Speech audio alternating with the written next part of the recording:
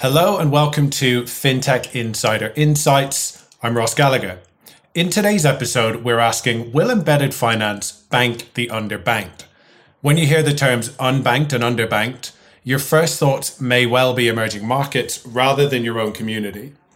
But according to estimates from the Federal Deposit Insurance Corporation, or the FDIC, 5.4% of US households were unbanked in 2019, which means that no one in that household had a checking or savings account at a bank or credit union. That accounts for around 7 million adults in the world's largest economy. But according to some in the fintech industry, embedded finance may be the Trojan horse for financial inclusion and could be a real game changer. So today we've put together a panel of experts to discuss why are so many people still unbanked? What does embedded finance do differently? And what's possible in the future? We'll discuss all this and more in today's show. But first, a few brief messages, so please don't go anywhere. Your favourite FinTech insiders are back in London for After Dark Homecoming. Join us at Village Underground on Wednesday, 21st of September, where we'll be taking things back to the beginning and recording our new show live. You can secure your spot now at 11fs.com/After Dark. That is 11fs.com/After Dark. We look forward to seeing you there.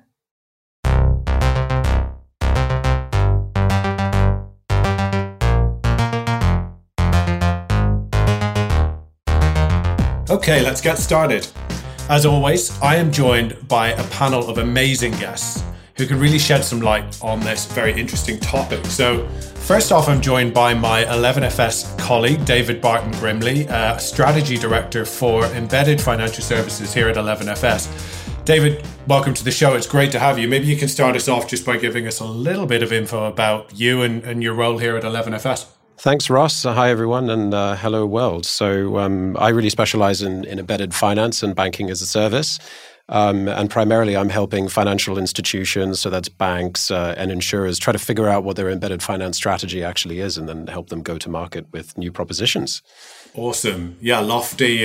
It's a lofty remit. I love Hello World. Deep. That's a really, deep. That's a really nice way to start. So as I said, David, awesome to have you. Next, we have a welcome return to FinTech Insider for Bruno Denise, co-founder of Spiralem. Bruno, listen, welcome back. Great to have you again. Maybe again, you can just give us a little bit of a reintroduction, both to you and to Spiralem. Perfect. Yeah, great to be back, guys.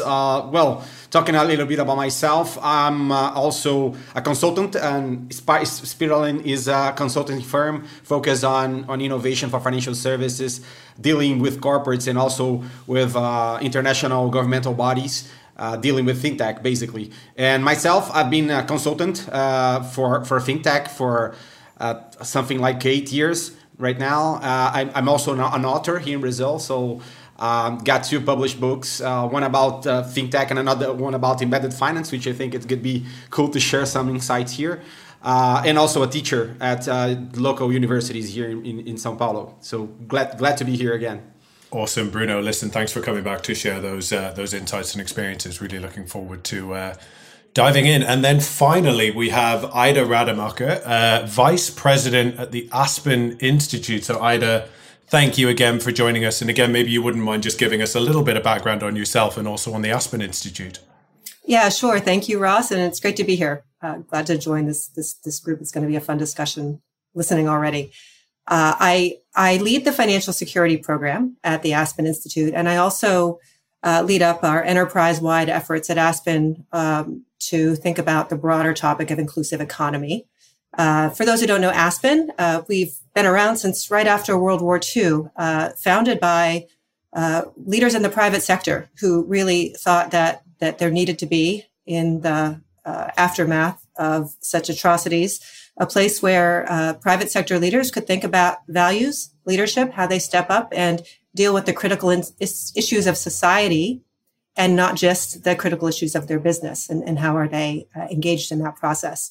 Over the years, we've really evolved our work, and the financial security program is one of many of the programs at Aspen that are focused on a slice of those kinds of critical challenges facing society. We tend to look at the critical financial challenges facing American households, Increasingly, those challenges are, to your point earlier, looking a lot like global challenges in terms of how households' financial lives are not necessarily improving, even though the proliferation of fintech makes that possibility something that we should really be grappling with together. So it's great to be here. Yeah, it's incredibly important work, isn't it? So, Ida, thank you so much for bringing your sort of insights and perspectives to the show as well. It's really great to have you. Okay, great. Well, I think everybody's settled in. So let's dive into our topic. So let's start by looking at why many in North America and sort of worldwide remain unbanked. David, maybe just in terms of setting the scene a little bit, you can just give us a definition on what we mean by sort of the terms unbanked and underbanked. Yeah, so unbanked really refers to any kind of person, family, or household that doesn't have a bank account of any form. They don't have a bank account. They also don't have access to the credit system, so they can't get credit, they can't get a loan, they can't get mortgage. They're relying on cash overwhelmingly. And I think, it's a huge problem in the United States and all over the world. I think the World Bank estimates that roughly 1.7 billion people are unbanked. So it's a huge issue. And I think in some countries more than others, that can form actually quite a substantial percentage of their overall populations, right? Underbanked is very interesting because it's a step up on that. So, they might actually have a basic bank account. They might have a savings or a checking account, but they still don't really have access to the financial system. So they still can't go ahead and get credit. They're relying on things like payday loans. They're relying in some cases on loan sharks. So although they are getting credit, it's overwhelmingly unfair. It's very expensive. And I think I saw a stat in the US, it's roughly 13% of the population in the US remains underbanked. So it's a huge issue. And I think it's one of the many things that keeps people in poverty worldwide. Yeah, no, absolutely. And I think not having access to those formal financial services, David, as I think you articulated so well, it really places people in a vulnerable position where they can be sort of taken advantage of effectively. Ida, as someone who's sort of looked at this extensively in your role with Aspen, I'd love to get your sort of insights, maybe your learnings around what are some of those major factors that really sort of stop people engaging with those formal financial services or sort of prohibit them effectively.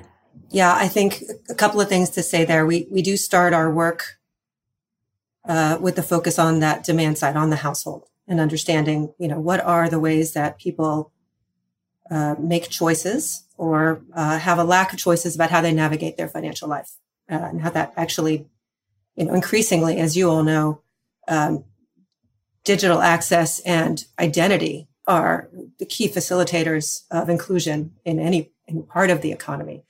Those are explicitly the case for financial inclusion. There's a couple of reasons. I would say that the banked and unbanked is actually a little bit less interesting to me in some ways. The framing is a little bit outdated. I do think that there is an economic divide between those who have an abundance of choice and those who still have limited choice, because the kinds of offerings they necessarily need are not necessarily lucrative markets, to serve. The small dollar savings places. People who are living paycheck to paycheck don't have a lot of stored dollars to keep in a bank account in a way that keeps them from having overdraft fees or having to worry about incurring additional costs. Similarly, with credit, I think one of the other things we've seen in the country is there's a lot of ways in this country that you can actually end up with a very bad credit score before you've ever had access to credit because of unpaid bills, medical bills, because of fines and fees, things that rack up, even though you actually never actually tried to acquire credit. So when you back up into the reasons why, look, there's trust issues with, there's long-term historic reasons that that Black and brown households may not trust financial institutions. There is the relevance of some of the products. There is the geographic availability of some of those products. So when you end up looking at who is unbanked or underbanked, some of that is a lack of access to the system. Some of that is a choice point people who have had adverse experiences with the system and before who might be in a check systems flag, are problematic. And the last thing I'd say about this is it's really important to have this conversation because increasingly, as your financial life becomes the litmus test for your trustworthiness as an employee or a renter, it means that the decisions that are being made about your access to both mobility, economic mobility in the labor market, or where you live in affordable housing are determined by this financial identity that you may or may not have had a lot of agency in shaping for yourself. Yeah, I mean, there's so many sort of important points out of that you bring up that I'd love to sort of dig into in a bit more detail. But I think the key takeaway for me there was that we're talking about unbanked, underbanked, but actually not having access to financial services. It's not just about not having access to financial services. Actually, the ripple effect is enormous and its exclusion from so much more than just not being able to have a bank account or not being able to have a savings account. I think the other thing for me as well is what you mentioned about a credit score. I completely agree with you. You can have a poor score before you're even aware about credit scores and sort of are actively transacting on credit. I think it's also like a bit of a catch-22 because sometimes having a thin credit file or no credit file is at least as damaging as having a poor score. And then I think the point on the sort of fee-based model in terms of accessing checking accounts and all of that sort of stuff, of course that's going to be exclusionary to people that can't afford those fees. And I guess one example that we've seen, Bruno, might be Nubank, where actually their model has been slightly different. They came to market with sort of fee-free debit and credit cards, and I suppose really have done exceptionally well in LATAM. Definitely, yeah. And Nubank introduced this whole concept of free fees for banking here in Brazil. Basically, was in a time Nubank here emerged in 2013, and back then we didn't have that much alternatives in terms of financial providers. So it would be like very concentrated in the hand of like 5 or 4 big banks in Brazil, and the costs also were prohibitive for most of the population. Even though that we had for the Central Bank of the Brazil, they created the decade, like in the last decade, so a special type of account with no free fees on that, but it's limited because you can only have a limited number of overdraft, a limited number of wire transfers you can make, and up to a point you start paying for it. So it changed a lot, and it was a time where the neobanks took the world by storm. I think that's not only in Brazil, but many other countries saw something similar. So I think a new bank was very important in terms of not only banks, the unbanked, but also bringing alternatives to underbanked. To the underbanked here in Brazil, because there are lots of people that, for example, would have a checking account with a bank here, with a state-owned bank, because they receive some kind of financial aid by this bank. There's a large one here called Caixa in Brazil, for example, and the whole thing changed after we start seeing new players providing access. I would say by the beginning of Nubank, they are not targeting that much like underbanked, the unbanked population, because it was kind of a very niche. In the beta version, they're kind of starting, but then as they progressed, they started including more people with this approach of non-fee approach on banking. So it changed a lot. It is a very successful case as well, and opened the door for many other players to go in this direction and offer plenty of solutions here in the country. Yeah, and they started out with those debit and credit products, but then they've sort of expanded this out into savings accounts and personal loans and insurances. And 20% of Nubank customers never had a credit card or a bank account before. So, David, keen to get your thoughts. What are fintechs doing right now to bring, previously excluded people actually into formal financial services that maybe wasn't being done prior to that by maybe the more traditional banks? Well, it's actually very interesting. I mean, I think it's almost a tale of two different worlds. I mean, between the Western world, as it were, and the developing world. I actually think that in the developing world, there are some incredible examples of fintech working on financial inclusion. I think the biggest and best example that I can think of is M-Pesa, which has now been around for forever. And I saw an amazing stat recently that something like 90+% of the entire population in Kenya is on M-Pesa. And then, you're talking about people that either didn't have a bank account before, or actually to Ida's point, that's almost not the point, right? Whether they did or whether they didn't is almost irrelevant. They are now able to receive payments. They are now able to get loans directly to their phone. They can convert that to cash. And that is extremely powerful. But perhaps in the Western world, perhaps what we're seeing is maybe not as much emphasis on trying to help people. It feels like the problem statement is slightly different, right? Like in the States, you have people that have extremely poor credit files, and banks are actually making it harder and harder and harder for people to get access to credit, rather than flipping on its head and thinking, how can we actually help people and provide new mechanisms to get there? Which I think is interesting. I completely agree. For me, one of the problems, right, in this context with how the banking model is set up today is that it seems to be an awful lot easier to get into debt and then into problem debt than it is to actually build wealth, right? And being cynical, you would say that actually, well, yeah, that's because of the traditional banking model, how they make revenues, et cetera, et cetera. They're pushing credit products rather than trying to help you build those more sustainable habits over time. I think, Ida, in your previous, what you said before, you sort of, I think, brought to life some of those real world issues around sort of being unbanked. But I guess my sort of next question to you really is, how crucial now is it that we start to address this problem? Obviously, facing into a global cost of living crisis, people are going to get even more squeezed, right? So some of these problems are going to become even more acute. So it is right that we're having this conversation, right? And that we start to think about these things. Yeah. Two things on what folks have just talked about. I do think that tipping points have happened in the US, right? The amount of free accounts, even from traditional financial institutions, there is now a new baseline where that is happening.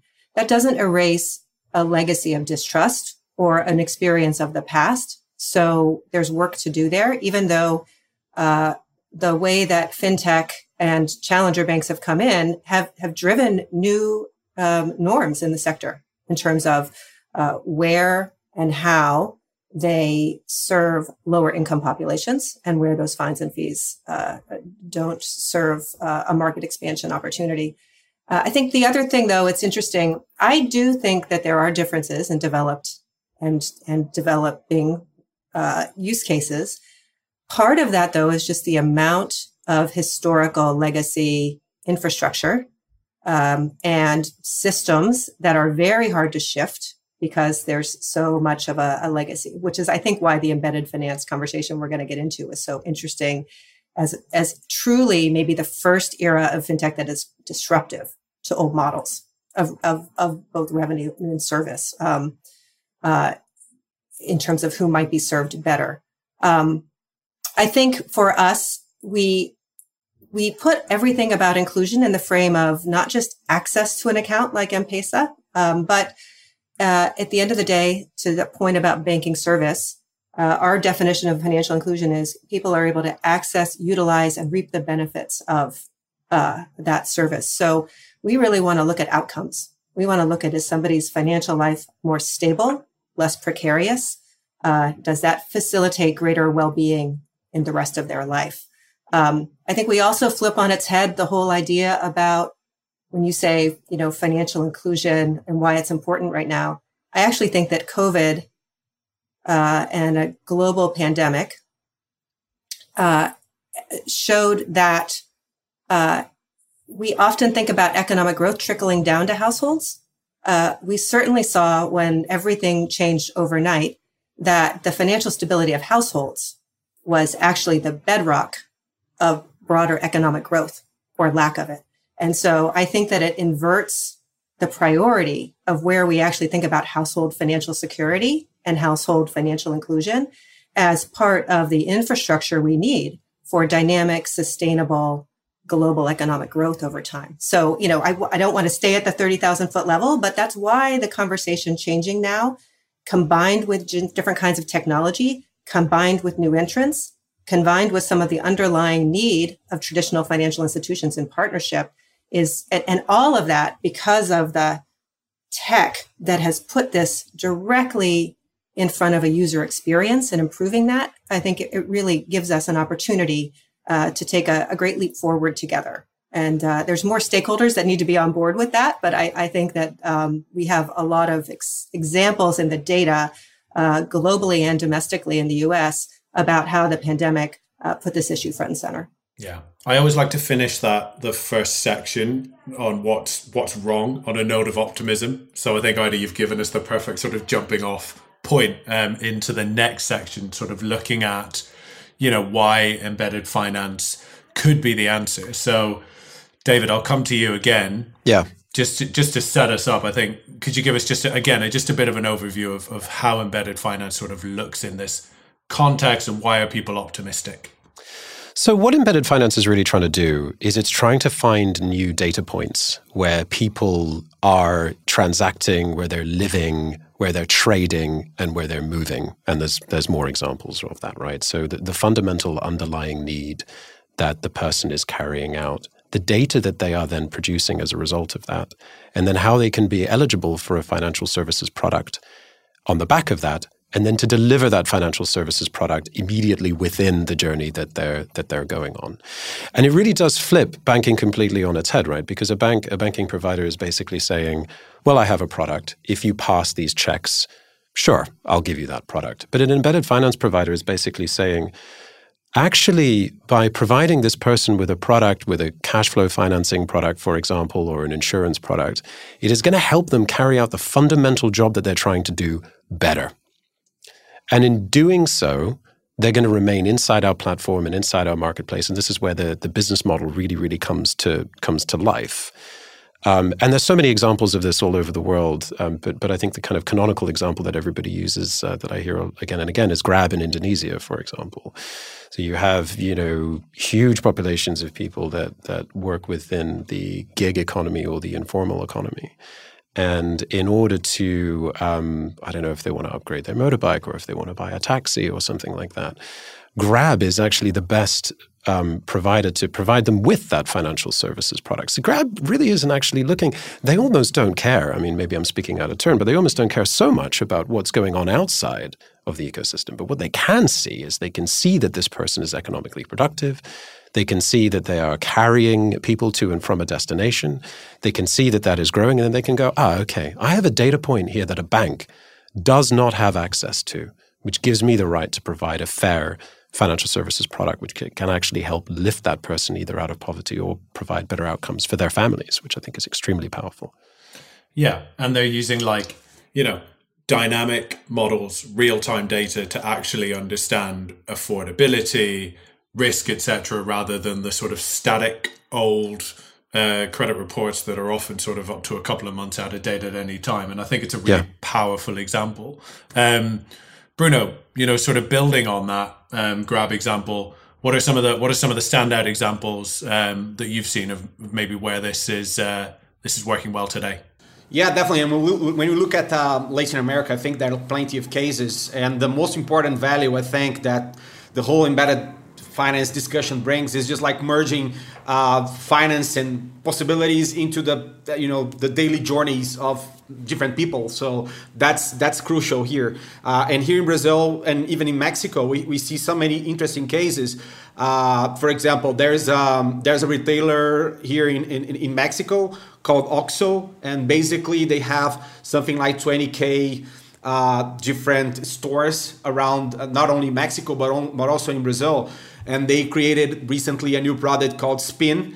And basically, they in 2 quarters, they reached 3 million different clients. So they are including new people. And also, in their stores, they had an opportunity for people to do the cash in and cash out, all of that physically. So for a country like Mexico, where you don't have a well-established real-time payments infrastructure. That's very important as well. So I really think that it breaks the barriers that we see between most of the customers and the traditional financial institutions, which are still very, very, very relevant in emerging countries. So there's this case in Brazil. There are other cases of retailers creating awesome products. And not only that, but understanding the different specific details of the life of like gig economy workers and providing solutions that are suitable for them. There's an awesome case that I also like to recall is the one from there's an embedded finance provider here in Brazil, banking as a service provider, and they did something with a company focused on cosmetics, like door-to-door selling of cosmetics. There are so many consultants, so women and guys that sell these products, and they are able to offer like a POS machine for them to receive the money, and also some specific credit lines. And they ask it then, okay, what are your dream of something that you want to do in your life? And most of the people using that, the sellers, they told that reforming their bathroom was something that they dream of. So it's not only about the credit, the money itself, but what do you do to enable dreams out of this credit line and everything else. So they managed to create a specific product for that and made a partnership with a construction company that provides the materials and all of that. So that's a very cool way to understand the actual needs of people and translate that into reality and give different alternatives and at customized pricing as well. So many different cases popping out, and that's very cool to see in emerging markets specifically.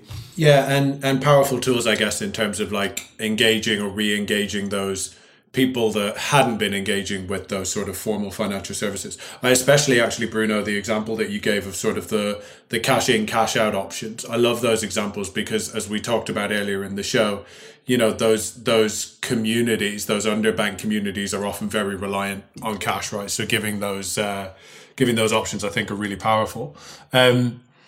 Ida, I think it's in the foreword to Beyond Good, you wrote that the purposeful application of technology can be the catalyst for greater social inclusion and equity. And I think it's such a powerful statement. I wanted to sort of call it out and really just sort of ask you to expand on it in your thought process, because I think it's really powerful.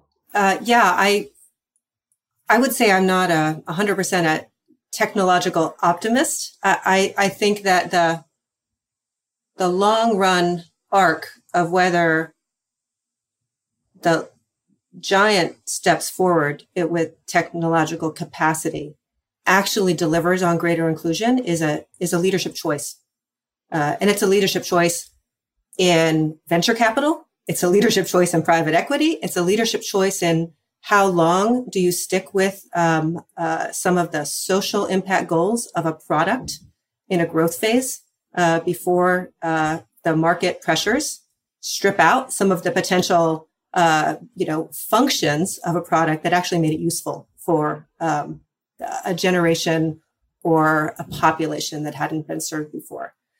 Is the capacity there? And I think, again, with embedded finance, where the disruption is happening, the ability to locate the service is already thinking much more about the user experience and timing the delivery of an on-point product to a need that you understand that customer to have is great.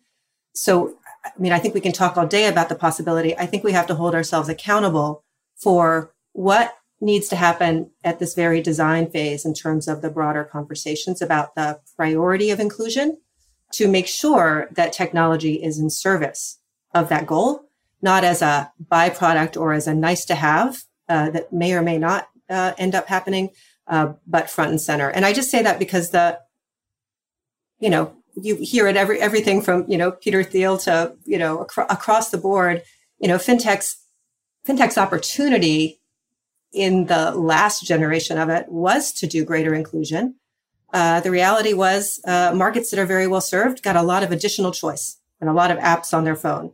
And the proliferation of one-off products and services means that people actually had even more personal, not just dilemma, but navigation. Some populations had a lot more to navigate through and make choices about, and some actually didn't have a lot of additional. When we look at when it comes to inclusion, and I want to go on here forever, I think in every technological advance in financial services, it usually happens in two places where the revenue models have been clear. In lending, where there's access to credit because that transactional point, and that's an understandable revenue model. And then, in some cases in long-term investing, right? Very different models, but we know where money gets made. And we know that those are critical functions for a household. The reality for most people that we really are thinking about in terms of vulnerable populations is, they're dealing with income volatility. They're dealing with routinely positive cash flow. They're underinsured. They're undersaved. They need not just access to more and more innovative financial services delivered on time and in place. We need to think as much about, how do we think about labor and non-labor income and how it's delivered and the timing of it. And so I don't want to think that it's a panacea that financial service evolution is going to solve the problems for low income and vulnerable households in the US or any place else. If we're dealing with still a fundamental income problem, we can't fix that with financial service innovation. But financial service innovators have got to be at the table to be part of that solution, because payroll and payment systems are going to be the rails on which any other kind of solutions are going to be delivered. Yeah, absolutely. I completely agree with all of that. I think, David, I'm keen to give you the sort of final word on this one. I think Ida's laid out those challenges, I think, really, really well. One of the things I think that Ida's done really nicely as well as we've gone through is sort of draw that distinction between the access and then the decision points. And I think a lot around the decision points in terms of trust. Do you think that embedded finance can maybe start to bridge some of those issues specifically in relation to trust and start building up those trusts within those communities to start engaging, either start engaging or start engaging more regularly? Yeah, 100%. But I certainly think it requires a lot more development, or certainly we're in the very early stages of this kind of thinking. I mean, there's a great example in the US with a company called LiveChair, who does health insurance for the African American population, and the distribution channel in that case is through the barbershop, right? So, if you trust your barber, and it's somebody that you know very well, why can't you trust them to help deliver health insurance? And that particular population is extremely underserved when it comes to health insurance, as is the wider United States. So shifting the dial from a financial services provider who you see, and a lot of people around the world do see, as a very passive, sometimes a very aggressive provider, to different channels, different providers, and different brands that you would trust maybe to help you, I think is very important. There is also huge risk when it comes to something like that as well, because some of these new providers can become very monopolistic in some ways. Yeah, and I think in developing countries, if you create a marketplace where that marketplace where it didn't exist before, you have yourself a captive market, right? You can start by providing very fair access to credit, and then before you know it, in order to make profit, your point, Ida, about priorities with VCs and stuff, they can start saying, well, actually, we want to double the interest rate. No, profitability isn't right here. And then before you know it, those customers have absolutely nowhere else to go. So you can still have some of the same issues coming back, even though we have an amazing opportunity here. Yeah, so risks. But I think what that example certainly does for me is sort of actually illustrate really nicely the importance of trust, right? In encouraging people to sort of engage, and those distribution channels, right, I think are incredibly important. I'm looking forward to getting into the next section where we sort of spend a bit of time looking at what's possible in the future, but I am just going to take us to a quick break. So we'll pause here and we'll be back very shortly. Hey folks, the first ever 11FS Awards are coming this November, and we need you, our listeners, to get involved in the nominations.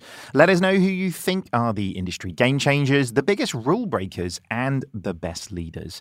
Nominate your favorite companies worthy of recognition over 14 different categories right now over at 11fsawards.com. That's 11fsawards.com. Get your nominations in before midnight on Monday, 19th of September. Then join us on November 16th to celebrate the best and the brightest in the fintech and financial services industry. Full details on 11fsawards.com.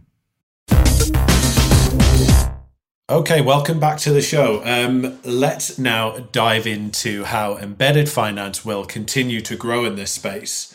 I guess, Bruno, coming to you first this time out, how do you see the sort of adoption of embedded finance moving forward? Where do you see some of those real opportunity spaces? Fantastic. Well, I see that we are going to unlock so many different possibilities in the market. There are some cool cases already happening here, especially in Brazil. And I will give you an example talking about embedded insurance. Okay, there is a company, there is an insurtech that provides the different journeys, and they operate along with companies from various sectors, enabling as a insurance as a service provider. And they created a solution for a parking app we have here in Brazil. So when you're in the streets, you just put your card for parking, and then it starts billing. And they created a specific insurance that when you stop the car, there's going to be a push notification asking if you can pay 50 cents to insure like up to 1,000 Brazilian reais here worth of things that you have inside the car. So it's just like, that's a type of solution that it's not something that you are in your house and prior to you getting out, you say, okay, I'm going to get this. So when you have this kind of solution with contextuality, where you are going at the same moment that you feel that you need that in a very inexpensive value, you end up creating a whole new world in terms of access, in terms of short-term insurance. And when you look at lending, for example, sooner or later you're going to have like very short loans for gig economy workers. For example, if you are a rider in Uber or any type of service, you can perhaps get a loan by Monday and pay that by Friday. So many different types of new and interesting solutions that can only happen in this new word, that this new logic that we are getting into. And my latest book is called The New Financial Logic, because that's the case, because before you use it to start consuming financial products with someone that carries the label of financial service provider. But right now you're entering an era, it's a new logic. You can basically do that in different occasions on the fly as you go. So I'm very optimistic because of that. And just to finish the situation about this embedded insurance case here, you have Tokyo Marine as the insurance company that is like ensuring all that happens. So you have an incumbent, you have an insurtech, and you have a company for a parking app all together, enabling new different types of solutions. So I think that's going to be incredible if we connect all the dots and bring new value proposition for different types of consumers all over the world. So, yeah, David, I guess what's exciting about this space, and I think comes across in what Bruno sort of said really, really well, is that going forward, there's almost as many, or maybe as many use cases for embedded finance as there are just things that people need to do in their day-to-day lives. Yeah, 100%. And I also think what's wonderful about this is the ecosystem, as you were saying, Bruno. You're talking about, incumbent providers, new fintechs, brands cooperating together to come up with entirely new solutions, moving into new market verticals. So it's an incredibly dynamic market. I think one of the pitfalls, though, and I think particularly when thinking about embedded insurance, is making sure that you're embedding it at exactly the moment of the customer's need and not creating too much cognitive load, right? I think this is one of the things, right? Because you could, when imagining this, you can think of all sorts of different needs that a customer might have, but fundamentally, you really need to get that user experience nailed. Like, is this relevant to the customer at this particular moment and in time? And if not, when could it be? And how do we use our data to maneuver? So I think there's lots of interesting things to think of. But I still think as excited as some insurers and some banks are that most of the demand for this is coming from digital platforms. Some of the examples that Bruno was mentioning, you've got a lot of excitement in the digital platform area saying, listen, there's just so much data that we have, which means that we can create these really interesting financial services products. But in a lot of cases, they're rubbing up against some friction when it comes to talking to banks and insurers who are going, this is really interesting. It's going to be really hard. We don't have the APIs. We don't have the tech stack available. Should we not just go back to our world and, serve our customers in our traditional way? Yeah, absolutely. And David, kind of sticking with you, we've sort of referenced a lot of the examples that we've brought up have been sort of insurance focused. Do you think with all of the sort of the access to the enhanced data that we're sort of talking about, do insurers tend to gain almost sort of like disproportionately relative to other financial products in an embedded finance context, or is there just sort of more ground for insurance products to make up in this space? Why do you think some of the standout examples we're seeing are sort of insurance based? Well, I think some of the digital platforms are seeing that, when you embed insurance into their flow, and Bruno can probably chime in on this, like they're seeing wild profitability. And in fact, in some cases that, if you think of a super app or a marketplace that has all sorts of features and functions, insurance really is up there as the top 2, 3, 4 profitable products that they have. But when it comes to financial inclusion, that is a big question mark. So the point that Ida was making earlier on about underinsured or overinsured, in a lot of situations, if you're buying an insurance product on a checkout flow, for example, you may already have travel insurance in a different part. If you're buying insurance when you're in a car park, hey, you may already have car insurance somewhere else. So like this is a big problem, I think, with insurance, is getting that. Does the customer fully understand their insurance that they have and that they don't have? And I think that's probably an issue to be solved. Yeah, and Ida, keen to sort of bring you in here, right? Because obviously the focus here is sort of inclusion and all of that sort of stuff. And I suppose picking up on David's point, which I think is an important one, especially if you're dealing with consumers that maybe don't have the highest levels of financial literacy, how do you start to mitigate for some of those particular issues? Do you start small, then once you've got them engaged, sort of what comes next? Yeah, I mean, for me, I'm going to, again, reground it in what we know are the trip up points for a lot of households that are in one way or another underserved in this space with the right products at the right time.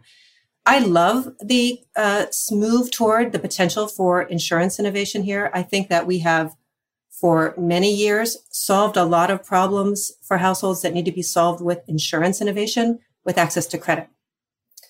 When you are dealing with a household that's going to be facing a financial shock, either from an income disruption or from an expense disruption, if they're already financially precarious, the extension of credit with no good way but they are actually insolvent at the end of the year, not just lumpy in their income, it's not the right product. It doesn't pool risk. It continues to keep risk at the nuclear unit of the household. So the idea, and insurance is very hard to understand, especially single agent, selling to a B2C insurance product has always been difficult to sell. Contextualizing it, making sure that it's the right product for the moment. We would love, I know a lot of folks in the world that I'm in would love to help to solve for that. We often think about a 2x2 matrix of, the likelihood of a shock and the magnitude of that shock. And what's the array of experiences that fit into, high expense, high probability shock versus, low expense, high probability shock. some of those really lend themselves to an insurance solution. And there's so much room for innovation there. And it's the right kind of product. Similarly, if you move to the entire other end of the spectrum in the pensions world, annuities have always been very difficult to, that you sell them, people don't buy them, right? Because they're never sure about the need for that. And why would they tie up their money? Annuity is probably one of the most important things to think about as an embedded finance opportunity. And to think about, again, I read someplace that the underinsurance and the underpensioned, those are over $100 trillion each globally. Those are real opportunities that speak to financial security for households and that speak to a market opportunity. Doing them right is an exciting conversation to be having, and it's an exciting place for people to do exploration. It doesn't mean that I understand what the revenue model is going to be that makes that sustainable for the business, but that's where getting people kind of on board with, just like climate change, you see a lot of different innovations, even in policy incentives to solve for something. Most people, when they think about innovation in kind of technology, they're like, well, how does that impact a climate? A climate outcome. There's ways that that's built into ESG. We don't have the same kind of thing to assess.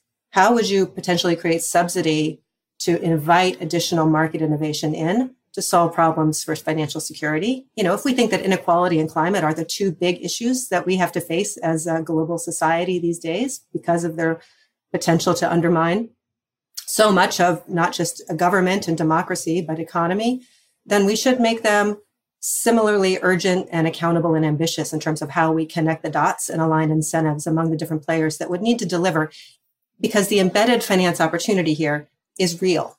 The ability to build not just siloed products and user experience, but platforms.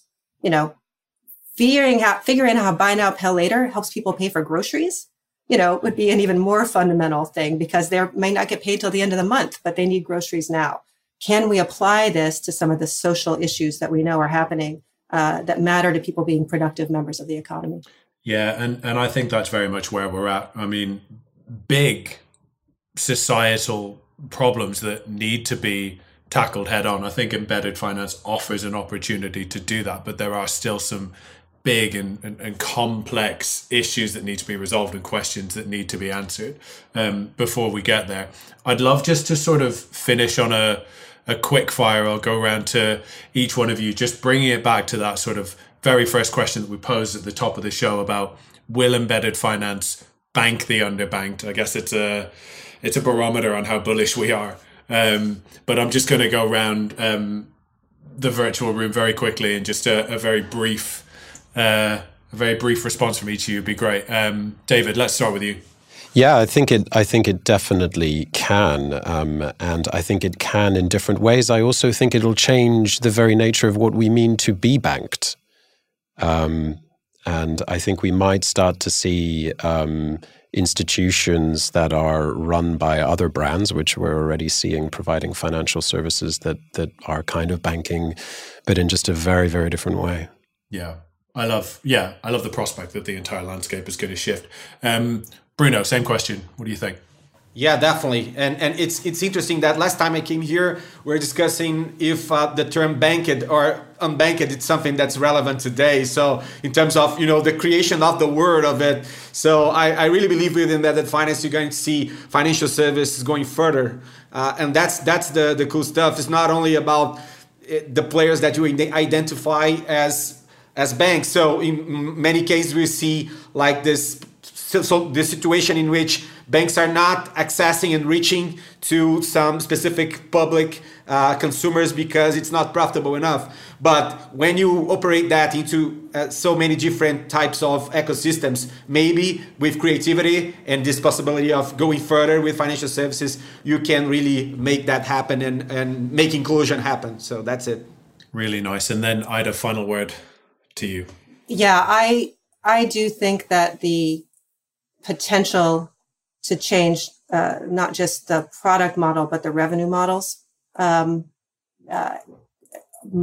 sure that we're mindful of consumer protections, all of that in the mix. I think that this is really a transformational probably the first inflection point of technology in finance that could be transformational for inclusion.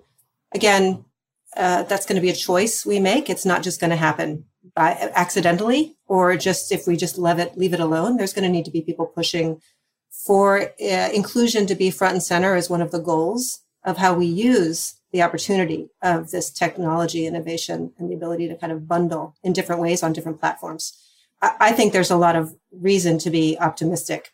And I think that part of the way we're going to get there is having different kinds of people in the rooms from the very design phase of this. And increasingly, I think also making sure that policy regulators understand this, because part of what we're going to be bundling are things that are products and services that are regulated by entirely different entities. And so if we want to take full advantage of this, we're going to need to have some pretty interesting tables of stakeholders right from the get-go to make this work. Yeah, I completely agree. And I think the really nice thing is that, like, designing products and models that are inclusive, Ida, to your point, right from that design phase, so we're designing in a way that is inclusive, not tacking it on at the end.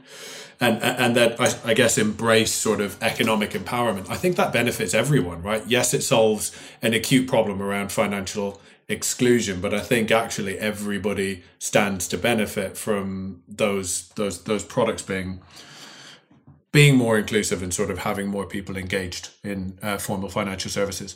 Okay, excellent. Well, that wraps up today's discussion. Thank you all so much for joining me. I'm going to go around the room one final time and just ask you all where people can find out a little bit more about you and your respective companies. So, David, again, let's start with you. We're going to head over to 11fs.com. And actually, we've just released an explainer video on embedded finance marketplaces. So go ahead and check that out on YouTube. Yeah, exactly. It's an incredibly accessible explainer. So I would definitely underline that recommendation. Bruno, how about you? Well, I'm very active in LinkedIn. So just search me there, Bruno Diniz, and I'll be there sharing some knowledge and stuff. Excellent knowledge and stuff. And Ida, how about you? Yeah, you can also find me on LinkedIn, and then Aspen's financial security program is aspenfsp.org. We're active on Twitter. We're active in that space. So, and just reach out to me directly. I'm happy to talk and happy to be a part of this conversation. Thank you. Awesome. Thank you, Ida. And you can find me at Ross Gallagher07 on Twitter. So thanks for listening. If you like what you've heard, subscribe to our podcast. Please don't forget to leave us a review, because it really does help us to make the show better, and it also helps other people to find it. As always, if you want to join the conversation, do find us on social media. Just search for 11FS or FinTech Insider, or email podcasts@11fs.com. Thanks very much. Goodbye.